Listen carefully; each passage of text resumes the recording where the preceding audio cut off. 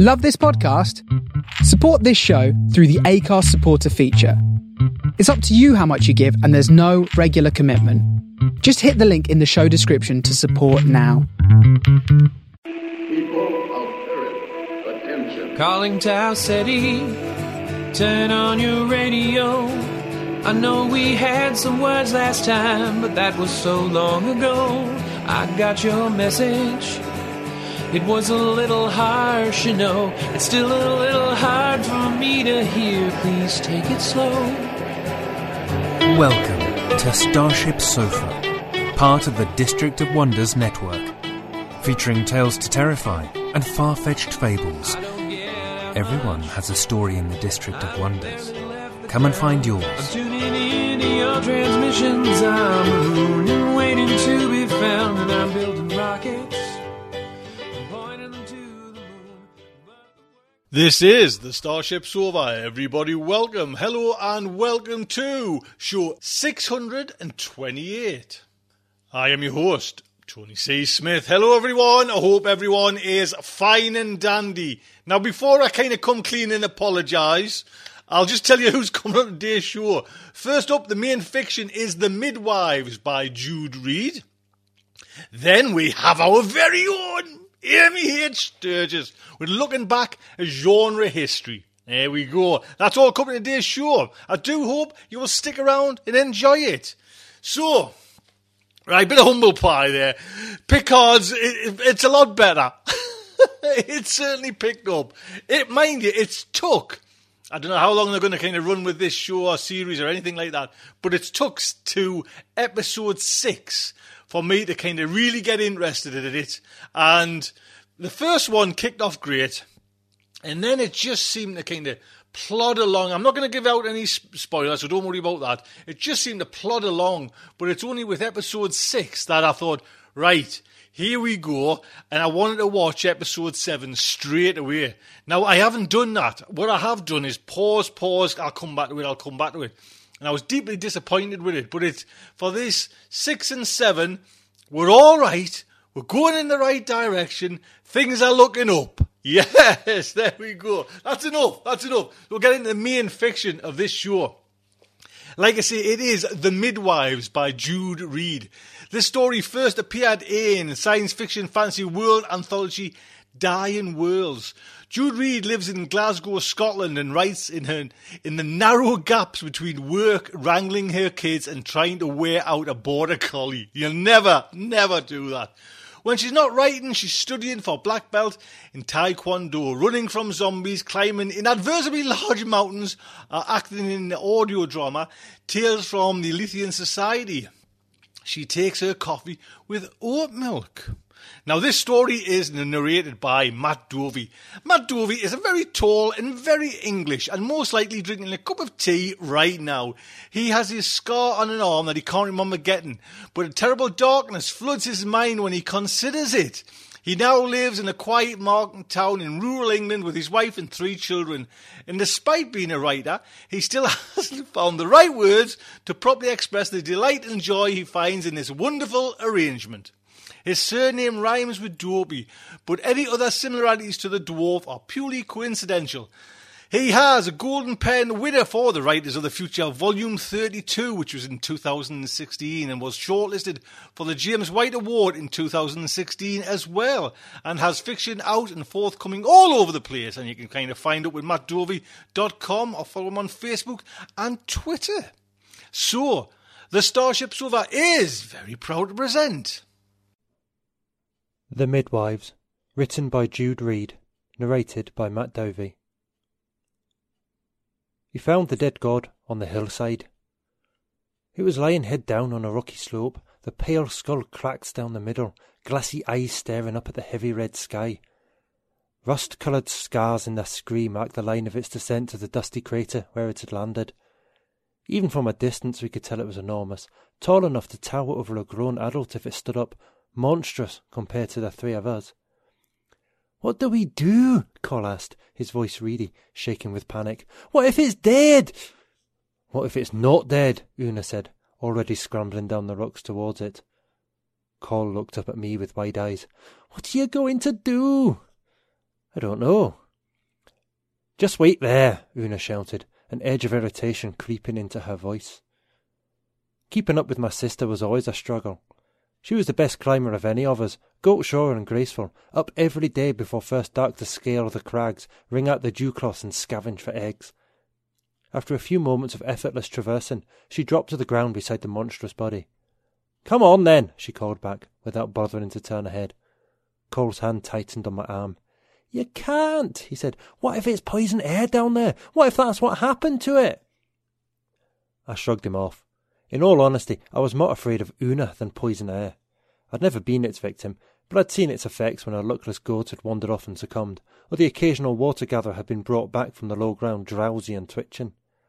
We knew to stay away from craters, corries and stagnant water, and to avoid staying too long on the flatlands, but it was still an ever-present threat, invisible, waiting and deadly. But Una's power to injure with words and blows I knew firsthand.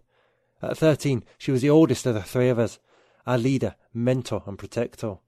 She was the one who ensured our safety in Ptarmigan, who made sure we had our share of food and water, and a cool enough space to sleep. But that protection came at the price of obedience, and it was one we had learned to pay in full.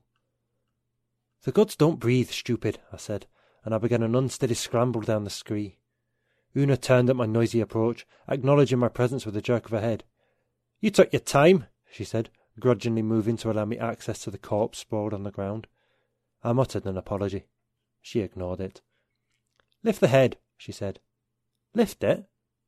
She looked at me like I was stupid and nodded. "Yes, lift it." "Why?" "Just do it." She rolled her eyes. The god's head felt smooth and cool under my hands. I was surprised by its lightness as I lifted it, holding the pale sphere a few inches from the ground. Una ran her fingers over the back of its skull, probing, and brought them away covered in a pungent dark fluid. "Is it blood?" I whispered. The god's huge dark eyes stared up at the clouded red sky. Its face was a white death mask, its robe spread around it like vast wings. "I don't know. Maybe. Not the same as our blood, if it is." "Why is it here?" I asked. "Is it for the tithe?" Una shook her head, eyes still fixed on the body. "The tithe isn't due for another year. They're never early." She wiped her hand down her tunic, leaving a dark, oily smear. "Oh, what do we do?" "I need you to help me." I stared. Una never asked for help, and when it came to climbing at least, she never needed any. She hissed at me, a short, frustrated burst. "We need to carry it." Carry was the wrong word for what we did.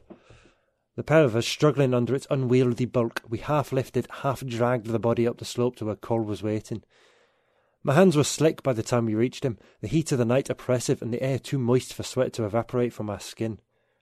Una offered me a sip of water, but pulled the flask away before I could fill my mouth completely. It was late spring, and the heat was nothing to what it would be in a month or two, but the cloud was low and thick, heat stroke a growing danger the further down the mountainside you went. But dew-cloths and a few dribbling streams aside, water and the survival it represented were best found in the valley. We left the empty water carriers where we'd first seen the body, Una pushing our protests aside with empty promises to return for them later. The journey back to Ptarmigan took over an hour, the three of us exhausted by the time the huts and canopies are in sight, but Cole still found the energy to take off at a flat-out sprint, headed straight for the God-Speaker's hut. Goats and chickens scattered around him, all eyes on him as the hides covering the hut's entrance were pulled to one side, and the God-Speaker walked out. She was old, the oldest person any of us had ever seen, older even than Mam's sister, who'd been an old woman when she died last year at 33. The God-Speaker's exact age was a mystery, but she talked of remembering the last great rains, and those had been half a century ago, when the tribe still lived in the old settlement further down the hill. The white braid of her hair coiled around her head like a crown, and she wore a long robe over the same short tunic as the rest of us. I watched her gaze turn from the anxiously fluttering Cole to us, and then to the dead god. It was only for a moment, but I saw an expression cross her face that was shockingly unfamiliar there. The God-Speaker was afraid. "We found this," Una said, her clear voice carrying across the settlement, "on the northern face." The God-Speaker stepped forward. "Bring it here," she said, and pulled back the hides that covered her doorway. A few of the tribe moved to help us, but she waved them away, calling us forward by name. "Into my hut," she said. We laid the god down on one of the two narrow beds in the hut. It smelled of goat and earth and the sharp-smelling ointment that the God-Speaker used on ritual occasions. Half the tribe had been born in here, and I remembered more than one night spent under this roof, dreams made vivid by fever and flavoured with the taste of her potions. The God-Speaker was the voice of the gods, the grandmother of the tribe, a constant, reassuring presence that meant safety, belonging and home. When I looked up at her, her face was grey, and her mouth was drawn into a thin, hard line. "Where did you find this?" she asked, voice soft and controlled. Una answered for us. "On the north side of the ridge." The God-Speaker ran her hands over the god's skull, eyes closed, face averted. "Thank you for bringing this to me." "What does it mean?" Cole asked into the silence that followed. "How can it be dead?" I asked. Una laughed a dull, ugly sound. "Same way anything can be dead." The God-Speaker's eyes snapped open. "Go," she said. Cole and I began to scurry for the door, but Una lingered. "What are you going to do?" she asked. "Commune with the gods. Observe the rites." The God-Speaker turned her back. For a moment I thought Una would resist, but in the end she submitted to Cole's insistent tugging, and we left the hut together. Midnight had brought a light breeze, enough to lift a little sweat from our skin, and the sensation was bliss. The tribe were clustering around the God-Speaker's hut, though the respect they had for her ran too deep for any of them to enter. Una brushed their questions aside with a shake of her head, and we followed her to the edge of the corrie and sat, a little distance from the torchlight's glow. "I will need to bring extra tomorrow," I said. "Water, I mean." Una shrugged a shoulder. "If you like, we've enough for ourselves in the hut." "And for a few days, yes. What about the others?" "They can get their own." Una was like that these days. She was turning from a child to an adult, body and mind both, and the change was making her cruel. Before long, the time would come for her to choose and marry, and I could already see the older boys preening when they thought she was watching. After that it would be babies, like every other woman in Ptarmigan, one every 2 years. One to live, one to die, one for the tithe, and all to do again, as the old saying went. "If it wasn't coming for the tithe," I asked, as we sat in silence, legs dangling into the dark void, "why was it here?" Instead of answering, Una got to her feet. "Come on," she said. "Not you, Cole. You wait here." It was clear she expected me to follow her, and taking my obedience for granted, swung herself easily down onto the rock face and began to traverse it round to the far side of the plateau. The darkness didn't slow her one bit. I struggled to keep up, more than once placing my foot on a loose stone and sending it skittling down the precipice. If I fell, death would be certain, but I tried not to dwell on that, focusing instead on feeling for hand and footholds that would bear my weight. I almost overshot her in the end, so focused on surviving the scramble that I forgot to pay attention to where she was going. She had led us around the rock face that was the northern border to the settlement, behind the huts and the animal pens, far from Ptarmigan's lights, and waited on the ledge while I scrambled up beside her. "What are we doing?" I mouthed. "Follow me. Watch." The crowd of tribespeople had dispersed a little from the God-Speaker's door, though there was still a continual low murmur from those that remained. The half of the tribe that had seen us return were wasting no time in updating the others, and their noise was enough to cover our approach as we crawled, flat-bellied in the dust, to the back door of the God-Speaker's hut, and edged our way under the hides that covered it. It was brightly lit inside, not with the smoky yellow glow of tallow candles, but the brilliant white of the glowstones that the God-Speaker alone could command. They cast a cold, clear light that suffused every corner of the hut, blinding in its radiance where it touched the dead god's face. The God-Speaker was kneeling by the body, head bowed, hands folded in her lap. Her crown of hair had come loose, hanging like a white rope down her back, and I could see from her face that she had been crying. Though it seemed shocking at first, when I thought about it, it seemed obvious she should be grieving. Maybe she alone had known the gods were mortal, or perhaps she was as surprised as the rest of us. She put her hand tenderly to the god's chest, smoothing the folds of its white robe like a mother calming a child. Then she looked from one entrance of her hut to the other. I thought for one awful moment she had noticed us, but it seemed the white light inside was blinding her to the darkness beyond. With absolute familiarity, she wrapped her fingers around the god's neck, just where it met the angle of the jaw, and her movement was rewarded with a soft hiss. Something shifted under her fingertips, and she pushed the god's head upwards, and as I watched, it came away in her hands. I shoved both my fists into my mouth to stifle my gasp. The God Speaker let out a long, shuddering sigh and laid the head carefully on the ground beside the body. A quick glance at Una showed that even she couldn't keep the wonder from her face.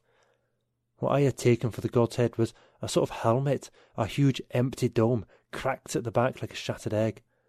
The god's true face had hidden beneath it, and it was human. Old, like the God Speaker's, but slack and expressionless in death. The God Speaker's hands were shaking as she anointed them and ran them over the back of the dead god's head. Motion reminded me of Una when first we had found it out on the ridge, but rather than a cursory examination, the God Speaker's hands lingered there, probing and exploring. Her mouth twisted with grief and revulsion, then she brought her bloody hands to cover her face. She sat there in silence. I watched her shoulders shake with racking, bone-deep sobs until I couldn't bear it any longer. Not daring to look at Una, I scurried across the packed earth of the hut's floor, put my arms around the God Speaker's shoulders and pressed my face into her, knowing even then that it was poor comfort, but all I had to give.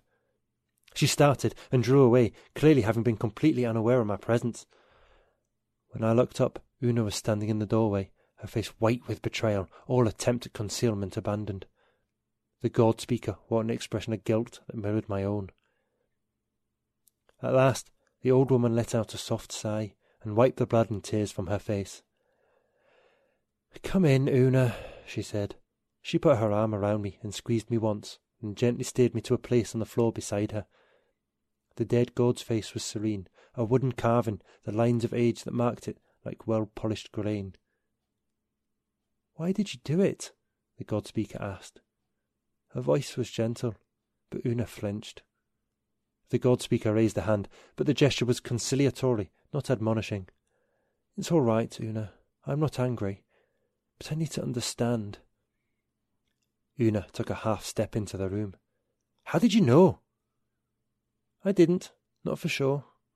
The God Speaker's smile was sorrowful. "But who would have had the courage but you?" When she finally answered, my sister's eyes were on her feet. "Every tithe they take more and leave fewer of us."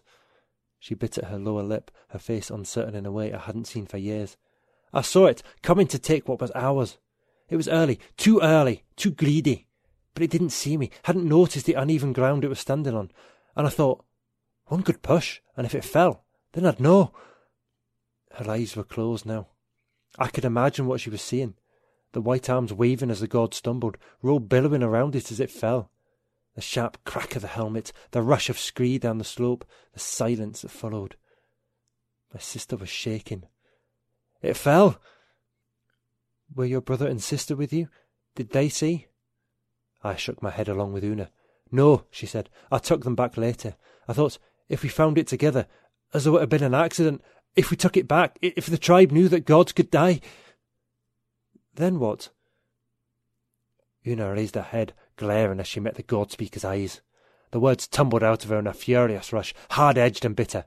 "Then maybe they'd stop obeying. Maybe they'd think for themselves, not just do everything you say because the gods told you. And they're not gods, are they?" She pointed a finger at the corpse. "Just humans, just like us." "What will you do now, Una? Tell the tribe? Bring them in to see?" Una's voice was defiant. "Why shouldn't I?" "Maybe you should. I won't stop you, if that's what you choose. But before you do, I want to ask you to give me a few minutes, to let me explain to both of you." The God Speaker reached out and briefly squeezed my hand. "I owe you that."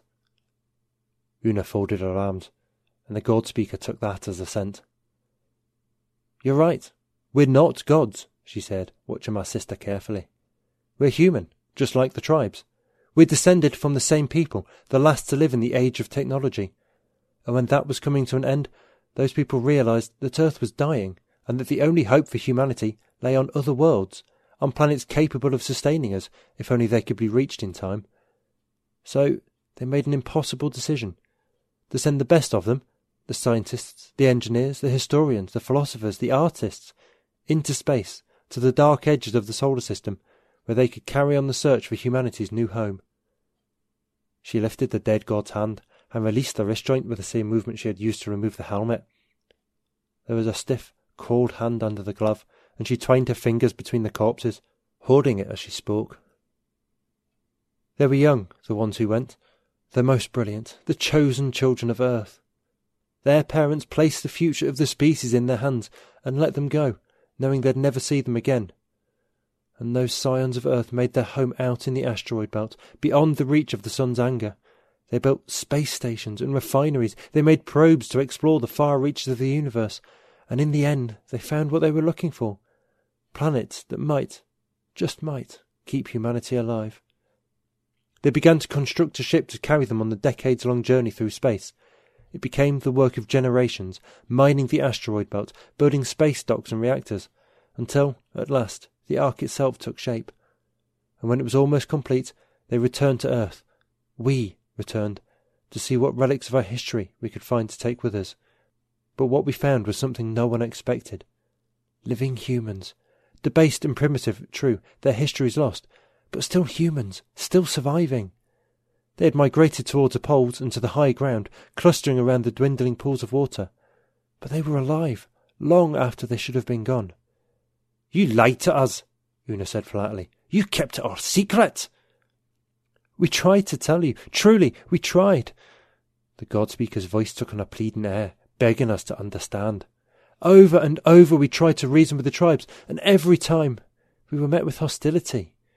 To them, nothing we said could be true. No matter what evidence we presented, they dismissed it as trickery and deception. When we persisted, they turned to violence. It seemed life on a dying world had made them cruel, and we knew that to force them onto the Ark ship would have meant death for them, and for us all. And then we realised these primitive, tenacious tribes were the solution to our problem. If there was some way we could convince these savages to do what their ancestors had done so many generations ago, to give up their children, the best of them, to trust their future to the stars, then we could build more ships and send them to many worlds, scattering humanity like dandelion seeds on the wind in search of fertile soil. We sent our people to live among you, to teach you, to guide you. We gave you the benefits of our knowledge, our medicine, even a little of our technology, careful always to keep our nature concealed. And once every 7 years, we took a tithe of children to live among the gods. She shuddered. We made it your religion. To keep us docile? Yes. The God-speaker nodded with agreement and resignation. She folded the dead man's hand across his chest and covered it with a fold of his robe. To keep you docile. And just a little, to give you hope. Farmers and butchers, Una said, bitterness seeping from her voice. You breed us when we're young and cull us when we get too old to be of any use to you. The God-speaker didn't look at her. If we wronged humans, it was for the sake of humanity. There was a clamour from outside the hut, a sudden hubbub of voices all speaking excitedly at once. Una's head jerked towards the doorway. The God-speaker turned slowly in the same direction, her expression thoughtful. "They're coming," she said. "Who?" I asked. "The rest of us, coming to take the final tithe for the last ship." Una took a step towards the doorway. "I'll tell the tribe. I'll tell them it's lies, that there are no gods. And if I show them this, they'll believe me, or fight you." I stood, hesitating between my sister and the God-speaker. "Una, wait." "I won't stop you," the old woman said gently. "But what will it achieve? Fight, and some of your people will die. Some of mine too, I'm sure. You've proven you're more than capable. And you'll be left alone to live out your last days on the dying earth. Or let the lie persist for one more day, and let every child of the tribe come peacefully with us into the stars. You, your sister, your brother, and your own children in time. No more tithes, no more partings." "How can we trust you?" Una said, "after everything you've told us?" "You can't. But I trust you." The God-speaker smiled then, a slow, sad expression that stopped short of her eyes. "Birth is difficult," she said, "and dangerous, and sometimes hard choices have to be made. But without it, there's no future for anyone. We were never farmers, never butchers. We were midwives." When we pulled back the hides over the doorway, the horizon was glowing red. The last stars were burning in the giddy depths of the sky, and a long, slow procession of lights was approaching up the winding mountain paths. The gods were coming for the final time. And there you go, Jude. Jude, thank you so much. That's an honour to have you on. That's lovely. Excellent. And Matt, always a pleasure, never a chore. There you go. So, Ames, lass, Amy H. Sturgis. Hello, my friends. It's time for another look back into genre history, and I'm excited about what I'd like to discuss with you today. But before I get started, one quick announcement. You may recall that I recommended a book to you last November. That was episode 612. The book was Monster, She Wrote, and it detailed many of the women pioneers of speculative fiction. And I wanted to let you know that the co-authors of that book, Lisa Kroger and Melanie R. Anderson, have now started a podcast based on that book. It's called The Monster, She Wrote Podcast. And it's so new that the second episode just came out, and it's great listening. If you are interested in genre fiction, in the history of speculative fiction, and women authors, women poets, women filmmakers, women who have been involved in the creation of the genre and its evolution as we know it, you won't want to miss it. So I just wanted to recommend the Monster, She Wrote podcast. Good listening there. All right, and so now I'd like to talk, first of all, about a work whose anniversary I missed last year, but I also want to do something I haven't done in a while, and that is sort of connect the dots. So I'm going to start in the middle this time, and then I'm going to look forward and look backward, and then connect some dots all together. 2019 marked the 100th anniversary of an important work of pulp fiction, and that work is The Curse of Capistrano by Johnston McCulley. It's a novel, but it was serialized in 5 parts between the 9th of August and the 6th of September in 1919 in the pulp magazine All Story Weekly. Originally, it was meant to be a standalone tale, but in fact, it became so popular that, well, it was the beginning of a very, very long storytelling tradition. Why? Because The Curse of Capistrano introduced a character known as Zorro. Zorro was a masked vigilante hero who stood up for the little guy and fought the power. He was the secret identity of Don Diego de la Vega, who lived during the time of Spanish California. So we're talking 1769 to 1821. He fought against corrupt officials and the tyrannical people in power and other villains who preyed on the common people and the indigenous peoples of California. He had a bounty on his head. He was a wanted outlaw, but he was much too smart to be caught by the bumbling officials. And by day, he lived as a kind of air-headed aristocratic playboy, the son of the wealthiest man in California, but when he donned his mask and he took up the many weapons with which he was expert, including his rapier sword, which he would then carve a Z with to note that Zorro had been there, well, he was an unstoppable champion of justice. I first was introduced to Zorro through reruns of the Disney television series, which starred Guy Williams, who was also the father in the original Lost in Space. The original television series ran from 1957 to 1959, 78 episodes, and then it became several hour-long follow-up films that were shown in the Walt Disney Anthology television series in 1960 and 61. But there was a long history before Guy Williams became Zorro. And interestingly enough, Zorro was a multimedia kind of character almost from the beginning. So the first novel comes out in 1919, and the actor Douglas Fairbanks reads it, loves it, and says this needs to be adapted for film. And so it became the first film adapted for United Artists, which was the company that Fairbanks formed with his wife, Mary Pickford, and Charlie Chaplin and D.W. Griffith. In fact, Douglas Fairbanks was the one who adapted the novel to a screenplay under the pen name Elton Thomas with his co-adapter Eugene Miller, and then he cast himself. So Douglas Fairbanks became the first Zorro, and The Curse of Capistrano was renamed The Mark of Zorro in 1920. That film was so successful, this silent adventure, swashbuckler romance, that the original creator of Zorro, Johnston McCulley, was convinced to write many, many more Zorro stories. His next story was published in 1922, and he consistently published, particularly throughout the 40s and 50s. His last story was published after his death in 1959.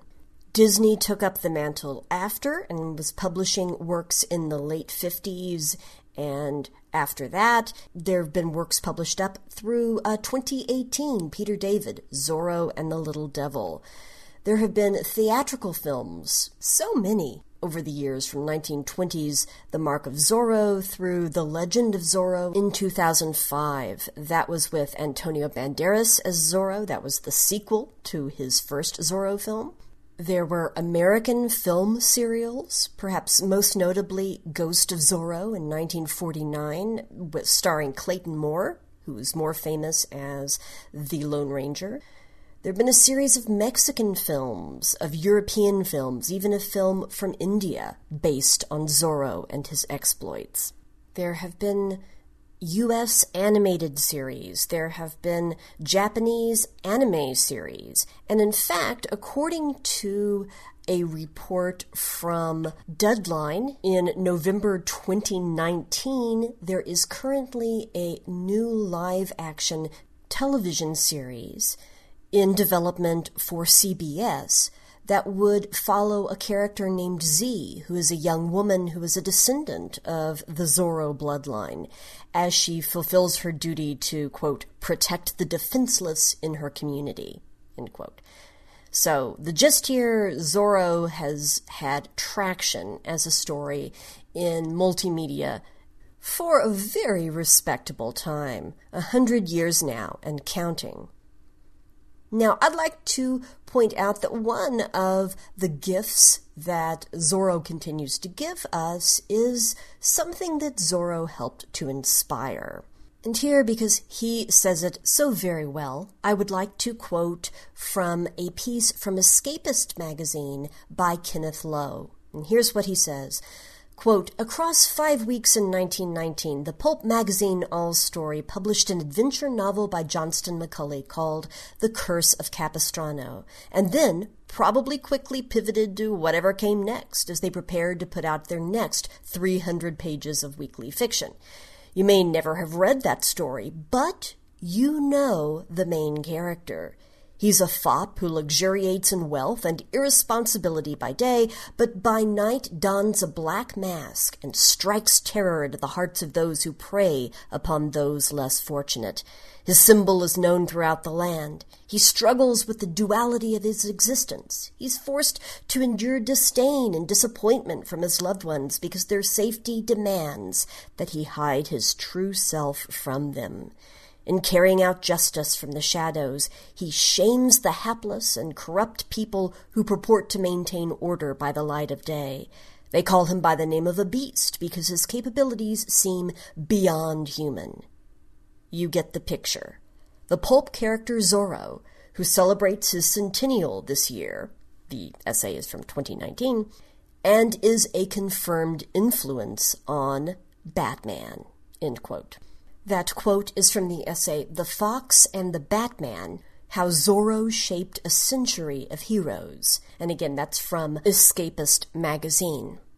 It's worth pointing out that it was such common knowledge that Bob Kane, the co-creator of Batman, was influenced by Zorro to create Batman that it has become kind of canonized in DC texts that Zorro was, in fact, literally an influence on the real Batman. In other words, we find that in the DC Comics continuity, it's established that the film that 8-year-old Bruce Wayne saw with his parents, Thomas and Martha, at the movie theater only minutes before they were then murdered in cold blood right before his eyes, was the film The Mark of Zorro. Now, different Batman texts will claim it's different versions. So, for example, The Dark Knight Returns claims it was the Tyrone Power version, the 1940 version of The Mark of Zorro. There's a story by Alan Grant that says that it's the 1920 Douglas Fairbanks original. In Batman vs. Superman, Dawn of Justice, the family is seen leaving a screening of the 1940s The Mark of Zorro. In the animated series Justice League Unlimited, it's clear that they're attending the Mark of Zorro, but it doesn't say which version it is. The Mark of Zorro is shown in the recent series Gotham, the television series that ran from 2014 to 2019. That version is clearly the Douglas Fairbanks 1920 film, The Mark of Zorro. And again, in 2019's film Joker, the marquee above the theater, when young Bruce and his parents exit, shows the 1981 film Zorro the Gay Blade. So, again, Zorro over and over again being acknowledged clearly in-universe as part of the origin of Batman, even as in our universe, Zorro was an inspiration for the creation of Batman. But where did Zorro come from? There's pretty clear connections that we can draw to the classic novel The Scarlet Pimpernel. You have Sir Percival Blakeney there, who is the fop by day and by night, the spirited hero, the Scarlet Pimpernel. But that doesn't fully explain why you have Zorro as this sword-wielding Latino character who hails from Mexico and was educated in Spain. Well, one of the works that deeply influenced the creator of Zorro was a very popular novel known as The Life and Adventures of Joaquin Murrieta, the Celebrated California Bandit.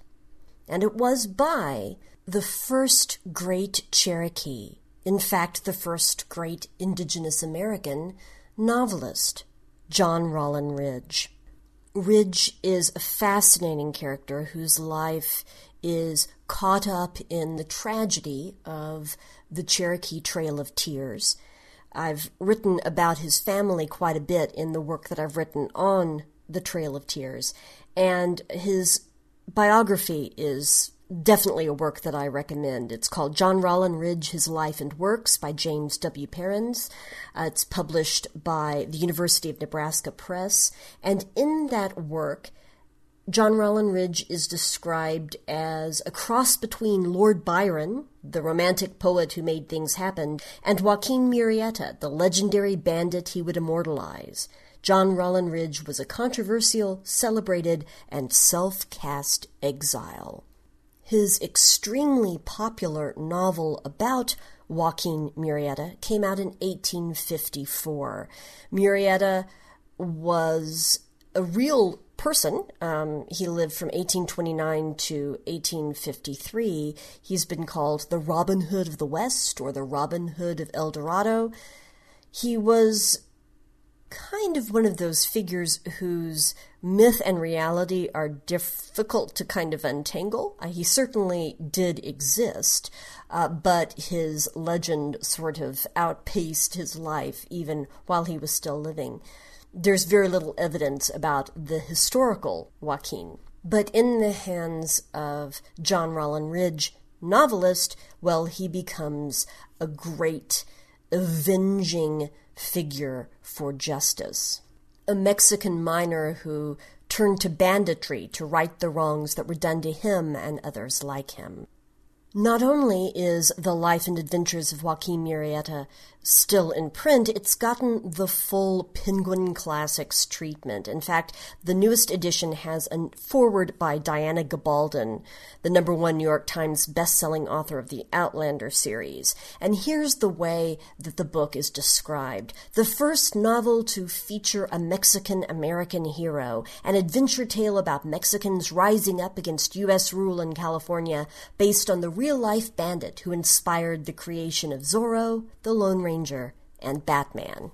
And so, all of this is to say, first of all, happy 100th anniversary, just passed, to the character of Zorro, but also because history is so cool, to connect the dots between the first great native novelist, Cherokee John Rollin Ridge, and his The Life and Adventures of Joaquin Murrieta, to Zorro, and through the pulp hero of Zorro to our modern caped crusader, Batman. So, I hope you've enjoyed playing Connect the Dots, and I look forward to joining you again very soon when we talk about something completely different, when we take another look back into genre history. Thank you. Amy, oh, big hug, lass, big hug. Hope you're doing well. I'm thinking about you quite a lot, lass, quite a lot.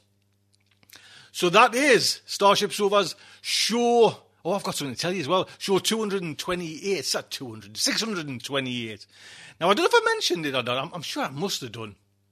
My son Reid wants to be an aerospace engineer. He's in sixth form at the moment, the final years, and he's just about to kind of take his kind of, I guess, the big exams, and he's took all the kind of physics, maths, and chem, and all them, just way above me. But he got the chance, now get this, he got the chance to go to Russia, would you believe? And there was like a course running, and we kind of signed Reid up, and he flew there by himself. I mean, he's never been away by himself before. He flew to Russia, had to fly to Amsterdam, then on to Russia, Moscow, meet someone, take them to a hotel, and then there was like a group of them, I think about 10, for ISIS, I think it's called. Now they got, like, they run a course where it's an astro, to become, I'll get the insight into be what it takes to be an astronaut. And wasn't it held for the 5 days he was there in Star City, in, this is where Yuri Gagarin kind of took off from. This is where the hallowed ground of all Soviet space missions. This is like the training camp, boot camp. And he had a wonderful time. Honestly, I was thinking he's going to be, homesick and everything and just not digging it, but he just loved it.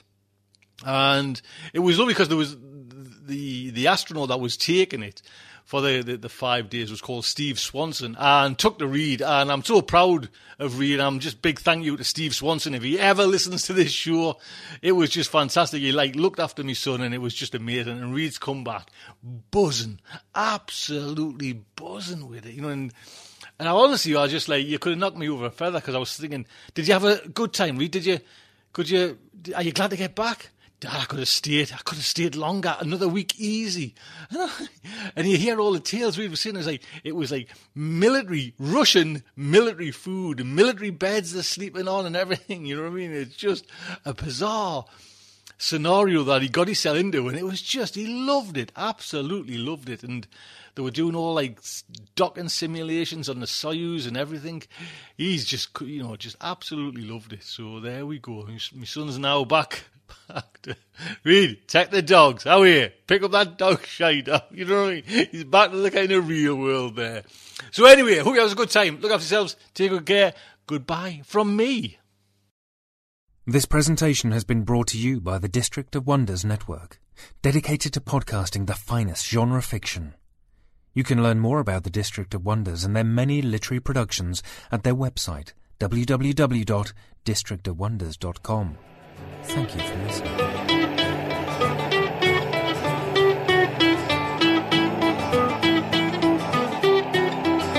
I don't get out much. I've barely left the ground. I'm tuning into your transmissions. I'm a moon waiting to be found, and I'm building rockets pointing them to the moon. But the work is going slowly, won't get to you anytime soon. Can you reach me? Is my signal getting through? Turn on your radio, I wanna talk to you.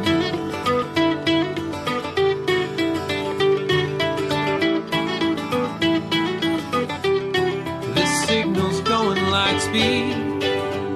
By the time I get my say, I might already be on to you and on my way. But you're so far from here, and at best I'm moving slow. So I'm waiting on your call at home with nowhere to go. Can you reach me? Is my signal getting through? Turn on your radio, I wanna talk to you. I wanna talk to you.